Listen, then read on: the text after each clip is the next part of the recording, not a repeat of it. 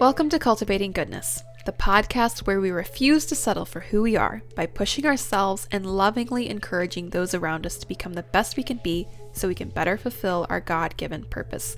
And in this episode, I'm going to be talking about the reason why Christians should consume secular content.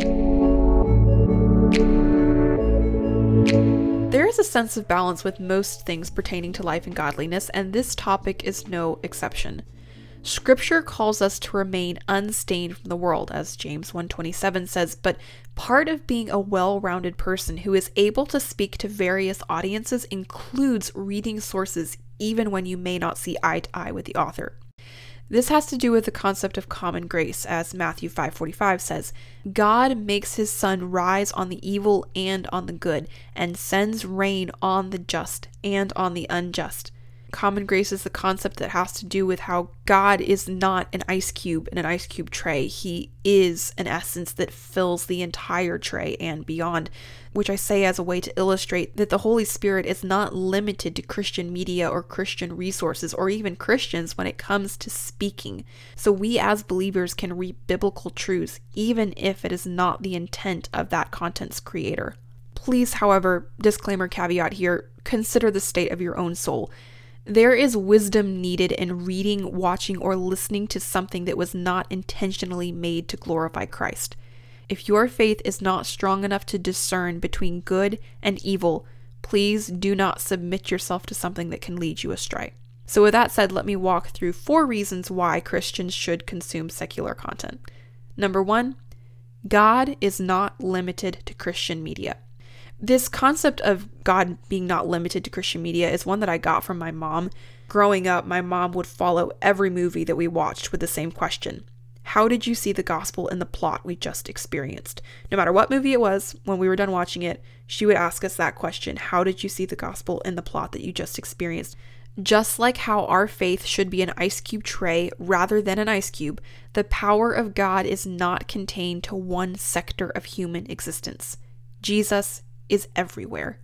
We can see him and his truth in praise and worship music just as much as secular content. This is seen most clearly in the allegory of C.S. Lewis's Chronicles of Narnia, which a lot of people do not know is actually a Christian allegory written by a Christian. So that's a really good example of how something that larger society just assumes is another story is actually a medium of delivering the gospel. But I also see this truth of how God is not limited to Christian media in the song Whatever It Takes by Imagine Dragons. This song was a huge encouragement to me in a hard season that I walked through because it was reminding me that the pain I was experiencing was God ordained in order to draw my heart closer to him. So I took that song as an anthem and owned it and sang it with arms flailing that I will go through whatever it takes to conform my image to that of Christ. Romans 1:18-23 tells us that the reality of God has been clear since the beginning of time. Everyone has a sense of a higher power. It's just not that everyone knows about or believes in the higher power. This is why there are so many religions. To give a specific example here, I once heard about a jungle tribe that a missionary encountered, and this jungle tribe knew from the expanse of the stars that there is something beyond our flesh and blood of being humans, and so they worshipped even though they did not know to whom the glory was due.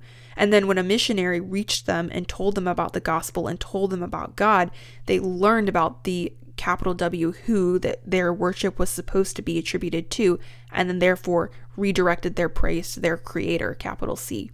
So although Christian resources can clearly, explicitly lay out scriptural truths, can walk through, Romans Road or a gospel presentation, as the best movies, books, or forms of content will tell you, it is more powerful to show than it is to tell. And this can be largely seen a lot of times in resources that are not Christian based, that are not made with the intent of glorifying God, which is great because God is not limited to Christian resources.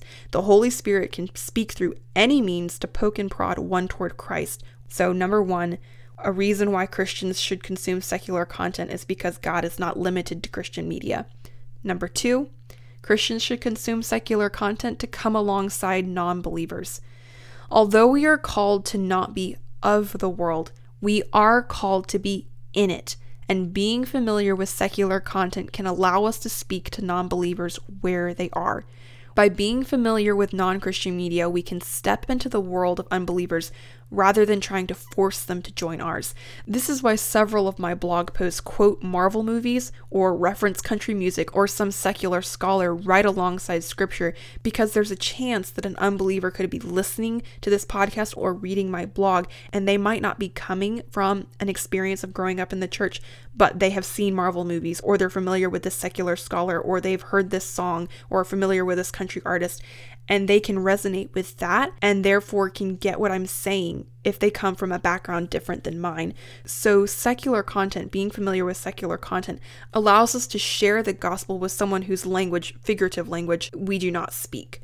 Or to phrase it the way that one of my college professors once did, to not meet the opposition on their ground would be like throwing our shields down and leaving the vulnerable unprotected. In the show notes, I've linked a sermon from my church as an example where secular references were used, because he was delivering a message on the pulpit at church and was talking about Marvel and Harry Potter. So if you want to see a specific way of how that's carried out, of how secular resources are used to back up and support a Christian message, check out that sermon. And then there's also the point that people don't care about what you have to say until they know how much you care. You can more effectively communicate with someone if you know where they are coming from and can relate to them in some degree. This is part of the reason why God allows trials in our lives.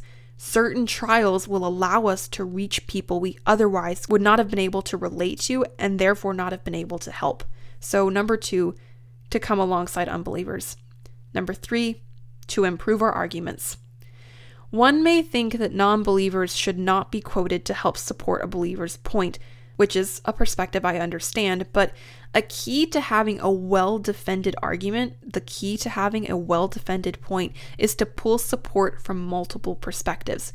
To have a well-rounded stance, you need to understand multiple sides, not just your own, but also the opposing side. This is why some of the best leaders are often well-read, because they're learning. A wise man knows that there is something to be learned from everyone. And so taking in and consuming secular content, not in a way that you are submitting yourself to believing the message of the secular content, but learning about it so you have an awareness and an understanding so that you can, in some shape or fashion, find a door to turn it into a gospel presentation or a means to reach unbelievers. If you want to learn more about this, I'll link 3 related articles in the show notes. The first one, how to be a well-rounded person. The second, how to prepare for persecution. And then the third, how to be happy. Reading those will give you more insight and perspective into what I'm talking about here on why you should consume secular content to improve your arguments. So that's 3. 4, finally, and this goes along with the how to prepare for persecution article, Christians should consume secular content. Perchance Christian content is erased, is burned, is whatever it is, gotten rid of. Which is why I find the fact that the Holy Spirit can speak to me through secular content encouraging. Because perchance there ever comes a day when, heaven forbid, Christian content is blocked or removed from the internet, the Holy Spirit will still be able to speak to us. If there comes a day when we cannot access edifying media that was created with the intent of glorifying God and edifying His children, we can still be reminded of God's truth through secular content as the Spirit inspires. Here are a few songs, for example. I already mentioned Whatever It Takes by Imagine Dragons. To elaborate a little bit, my Christian twist on Whatever It Takes is the reality that true believers will experience suffering and persecution as a means by God to mold them into His image and equip them, us believers, to better glorify Him. Glorifying God is our goal and purpose in life. So whatever it takes is an empowering reminder for me, for us, that we will do whatever it takes, go through whatever it takes to become more like Christ and spread His fame throughout the nations. Another song would be Beautiful People by Ed Sheeran. Another mark of a true believer is that we are not in line with the culture. Christians will not be cool in the world's eyes. We are exiles, aliens to this planet, here for a little while before we go home. We're not like those around us. We will not be accepted like public figures who have the world at their feet. And that's okay. We are not beautiful as the world defines beauty, because to us, the only opinion that matters is Christ, and all He wants is a heart that loves Him, and therefore obeys His commandments. So for now, while we are free to proclaim truth, I encourage you to saturate yourself with God's word. Memorize verses. Be well acquainted with how they apply to your life. Write God's word on your heart so it naturally comes to mind when trials come in the day-to-day, when you walk through seasons, or when you experience persecution. While he who is in the world can remove tangible objects, that which is seared in our memory is safe.